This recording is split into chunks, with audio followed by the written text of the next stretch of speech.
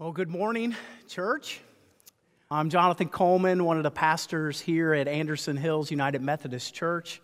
We're so glad you're tuning in to our live stream. As Mark said, this is our third Sunday of live streaming because our campus is closed due to the COVID-19 virus. But we want you to remain safe, and we know that there are only just a few people here. We're keeping safe distance from each other. We all need to do our part to snuff out this virus. And we hope and pray that this service is a blessing to you. And I want to thank everyone who worked hard to make it possible to live stream here today. And I know firsthand the leadership of Anderson Hills is also working hard to stay creatively connected to you and your families.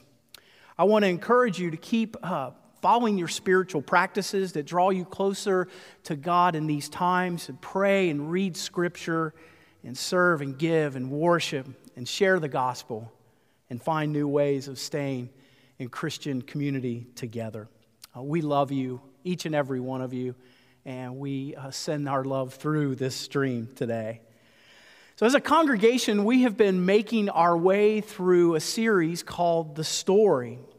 It's a chronological journey through the Bible. Last week, Pastor Mark Putman shared with us about Jesus and the kingdom of God, and that he was no ordinary man. This week, if you read your Bible reading plan, you began to see about Jesus and his proclamation about being the Son of God. And that Bible reading plan is always available. It's there online for you on our website and our Facebook page. There are 5 readings each week, and it builds up to the message today. Also, our pastors are doing a new thing we started this past week, about doing devotionals, either written or videoed, with every daily Bible reading plan. So tune in to Facebook for those. Well, first I have to say, it's a little weird preaching to empty pews this morning. One thing for sure, I know I won't see people fall asleep during the sermon, so that's kind of cool. Anyway, so think about this. As you walk through life and you're introduced to people on the human journey, and then that person becomes a really wonderful, amazing friend. And in that time, you discover many things about them and how you appreciate the essence of who they are. And after spending time with them, you find out things like what their favorite ice cream is. For example, Graeter's blackberry or black raspberry chocolate chip, their favorite music. You begin to find out what makes them laugh or what annoys them. But you also get to really hone in on their values, their beliefs, their passions. And you begin to discover, if they're a really good friend, they'll listen to your pain and your struggles, and most likely share their pain and struggles with you. A good friend will listen. A good friend will challenge you, build you up, especially in times like this. My mom and dad lived in a cabin out in Madison, Indiana, and they had this neighbor who was just a jokester. And he always used to say, his name was Leo. Leo always used to say, "Get to know me." And deep down inside, I think we want people to get to know us, to be interested in us. And we long for that relationship. And God understands this need. And God created us for this relationship, this friendship with each other, and above all with Himself. And the good Lord wants us to get to know Him, to discover the length, the breadth, the depth, the heights of His love and who He is. And Jesus came to be one of us, to help us understand who God is and what God values and what God is passionate about, and God as our friend. Jesus' disciples experienced this firsthand. They were drawn to Him. They followed Him.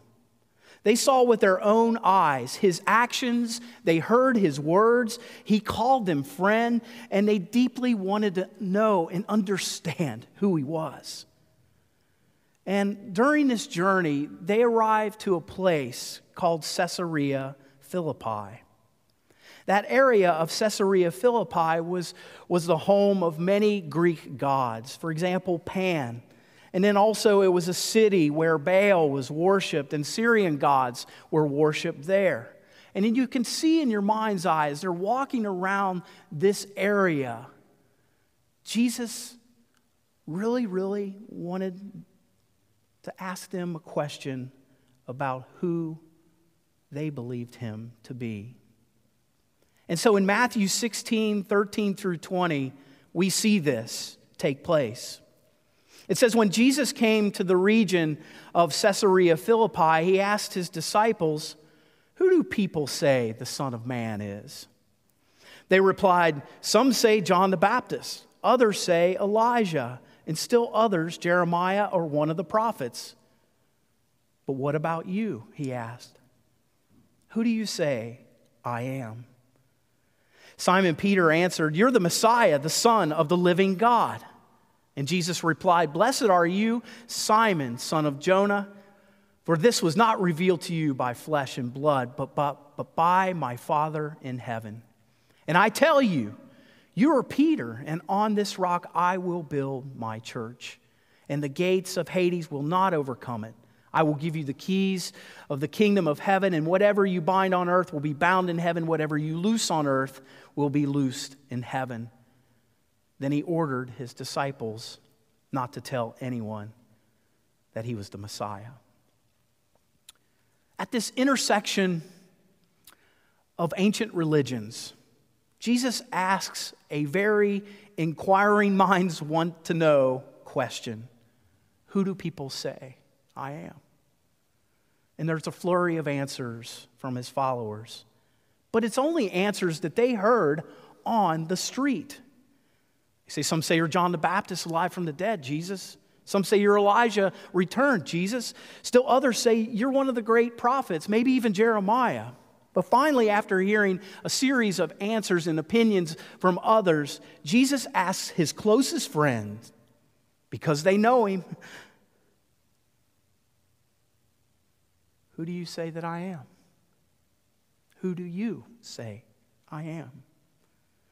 And his words hang out there in that silence, right there in Caesarea Philippi. Peter answers. If you know anything about Peter, you know that he was bold and outspoken. Peter was a disciple who was always going first. When you read the Gospels, one thing you notice that Peter is filled with faith and Peter is filled with passion and boldness. He was the disciples, if you read just 2 chapters earlier, he was on a boat and Jesus was walking on the water. It was Peter who said, if it's you, tell me to come out on the water. And Jesus said, come. And Peter walked on water. You see, Peter saw a lot of mind-blowing actions by Jesus Christ. The feeding of 5,000. He saw Jesus healed. He heard words that he had never heard before from teachers or rabbis. And the question Jesus asked was probably always on the forefront of his brain when he saw what Jesus was doing and heard his mission statements. And finally, Peter responds, and it says that it was revealed to him by God. He answers, "You are the Messiah, the Son of the living God." I want Peter's words just to hang out there for a moment. You're the Messiah, the Son of the living God. You see, there's so many opinions about Jesus. Every thoughtful person has to answer that question that Jesus asks. Just as in Jesus' day, there were very, very popular answers. And so there are very popular answers in our time. And maybe you have an opinion right now. So let's consider some of the answers to the question about Jesus and what he asks here about who is this guy. The first opinion is He's a good moral man. This opinion is probably formed in people's minds by statements by Jesus, such as the golden rule, do unto others as you would have them do unto you, or love your neighbor as you love yourself, or turn the other cheek. People form this opinion from the fact that he's a friend of sinners. He's a friend to the poor. He's an advocate for the downtrodden. Yet within these powerful words and incredible statements, he keeps referring to himself as the Son of Man. In the gospel, there are over 80 references to the Son of Man, and Jesus chooses that descriptor about himself. You know, it comes from the Old Testament in Daniel chapter 7, verse 13. It refers to the Son of Man, and it's really a divine reference for a divine being. And Jesus used that term. For example, he said to one of his followers, foxes have holes, birds of the air have nests, but the Son of Man has no place to lay his head. This good moral man, this decent fellow, kept referring to himself as the I am.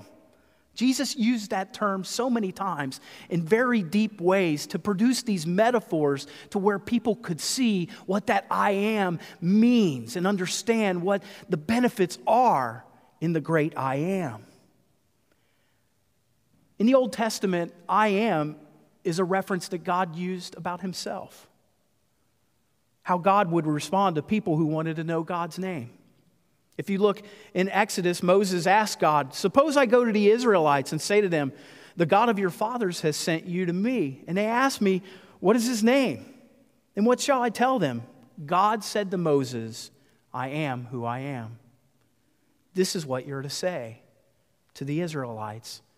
I am has sent you. Jesus kept using this title. And these I am statements are so powerful. I am the light of the world. Whoever follows me will never walk in darkness, but will have the light of light. I am the bread of life. Whoever comes to me will never go hungry. Whoever believes in me will never be thirsty. I am the resurrection and the life. Whoever believes in me will live, even though they die. Whoever lives and believes in me will never die. I am the way, truth, and life. No one comes to the Father through me. These I am statements point to these themes in these incredible ways in what Jesus Christ can do for a person. There's spiritual sustenance. There's access to the kingdom of God. There's access to eternal life through him. There's access to sacrificial love. There's experience wisdom and truth for the human journey. And I can go on and on and on. And these statements, they go light years ahead of a moral man. You see, Jesus proclaimed that people's sins were forgiven. And, oh, buddy, that upset the religious leaders in that day. They would be enraged. Only God can forgive sin. But Jesus kept on forgiving people. He would say to them, go, your sins are forgiven. This moral man stated he was greater than Abraham. He called God Father. He taught a prayer, the Lord's Prayer that we prayed just several minutes ago, where we can access the Father and experience the dynamics in that relationship with God, just as Christ shows us his relationship with the Father. I'll tell you what, at one time in my life, I didn't believe Jesus was the Son of God. I came to the premature conclusion that he was just a good moral man. However, one evening I was on a spiritual retreat, and I heard a story read. It was the parable of the prodigal son from Luke chapter 15. Jesus' words in this parable helped me to see so many things about him. It showed me how far I was away from God and that I needed to come home to God. The story made me see the incredible love of God. The story helped me see how a person who is lost can be found. A person who is dead in sin can be made new and alive again. I heard that God was waiting for the prodigal to come home, and the father runs to the son when he sees his figure in the horizon. And he proclaims forgiveness to that son. And I remember that night carrying many, many burdens of sin, weighing me down. And I completely, with all of my being, experienced forgiveness. You know, I have to confess, I did come to believe Jesus was the Son of God for a selfish reason like that. But I wanted to be forgiven and nothing else. And I soon found out the Son of God is very patient. I soon found out he's just not a moral man. He's the one that can obliterate the sin. And my chains did fall off that evening, and I found his love there. The second opinion about Jesus is, we hear it, is that he was a demented fool or fraud. I see it sometimes where people, when you start talking to them about Jesus, they'll roll their eyes and go, oh, there's that preacher talking about Jesus again. And it just seems like that maybe somebody tricked me into thinking that. And maybe their opinion in their mind, they thought maybe that this Jesus tricked people and was this kind of fraud or demented fool that was out of his mind trying to get people to follow him. Or maybe he was a megamaniac or an egomaniac or a Pied Piper who led blind followers into destruction. And the religious people in that day thought the same. They even called him the devil himself. But people who followed Jesus experienced something very, very, very different. They were won over by his words. They admired him. He didn't turn people into lunatics. He made them better. Think about it. Common fishermen, callous, stinky fish-smelling hands at one time, now writing, after they had been with him for years, writing the most revered books ever written in human history. And he didn't turn people away. At one time, even when the children were running to him and the disciples were like, oh, wait, he doesn't have time for you. He was like, no, let the children come to me. Don't prohibit them. The kingdom of God belongs to such as these. He performed miracles to give people their lives back. And he didn't do it to draw a crowd or make fame for himself. In fact, after the miracles, he would sometimes whisper, don't tell anyone about this. And he never made a profit or took a penny for his miraculous works. I've discovered, in being a Christian over... trying to think how long. 28 years. He's no fool. He's no fraud. Not even a good moral teacher. C.S. Lewis at one time was not a Christian, but when he examined all the facts, he came to that same conclusion, and he wrote this. I'm trying to say here to prevent anyone saying the really foolish thing that people often say about him, that is Christ. I'm ready to accept Jesus as a great moral teacher, but I don't accept his claim to be God. That is the one thing we must not say. A man who was merely a man and said that sort of things, Jesus said, would not be a great moral teacher. He would be either a lunatic on the level with a man who said he's a poached egg, or else he would be the devil of hell. You must make your choice. Either this man was and is the Son of God, or else a madman or something worse. You can shut him up for a fool. You can spit at him and kill him as a demon, or you can fall at his feet and call him Lord and God. But let us not come up with any patronizing nonsense about his being a great human teacher. He has not left that open to us. He did not intend to. You see, those who followed him, they proclaimed the good news, and they didn't see him in any of those ways. They did mighty works in his name. They were sent to proclaim this good news, that God so loved the world that he gave his only begotten Son, that whosoever believe in him shall not perish but have everlasting life. They saw him as a way to eternal life, a way to the kingdom, a way to experience so many dynamics of sustenance. They proclaimed and saw him resurrected and alive. I was at Asbury Theological Seminary. One day I was sitting in a New Testament theology class, and it was taught by Dr. Joseph Wong. And he was giving a lecture on this subject about Jesus Christ followers.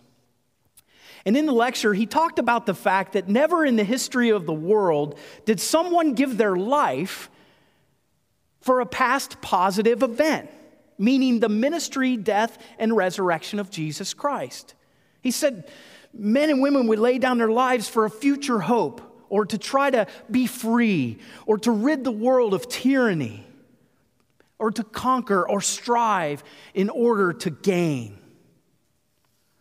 He said Jesus' followers laid down their lives to share good news about an amazing supernatural event that occurred years ago. Ultimately, that ministry and death on the cross and resurrection. Why? Because they believed that he was the Son of God with all of the essence of who they were, and they proclaimed that good news. This week in our Bible reading plan, we read about the Transfiguration. And Jesus took Peter, James, and John up on a mountain to show his true identity. And transfiguration is an interesting word. It's a Greek word, and it actually means metamorphosis. It means change. Not as an end in itself, but as a means to propel one forward into a new and better life. The transfiguration was for the benefit of not just himself, but for the benefit of Peter, James, and John, on how they viewed him. Let's read it. After 6 days, Jesus took with him Peter, James, and John, the brother of James, and led them up a high mountain by themselves. He was transfigured before them. His face shone like the sun. His clothes became white as light. And just there appeared before them Moses, Elijah, talking with Jesus. And Peter said to Jesus, "Lord, it is good for us to be here. If you wish, I will pull up 3 shelters, one for you, one for Moses, one for Elijah." But while he was still speaking, a bright cloud covered them, and a voice from the cloud said, "This is my Son, whom I love. With him I am well pleased. Listen to him."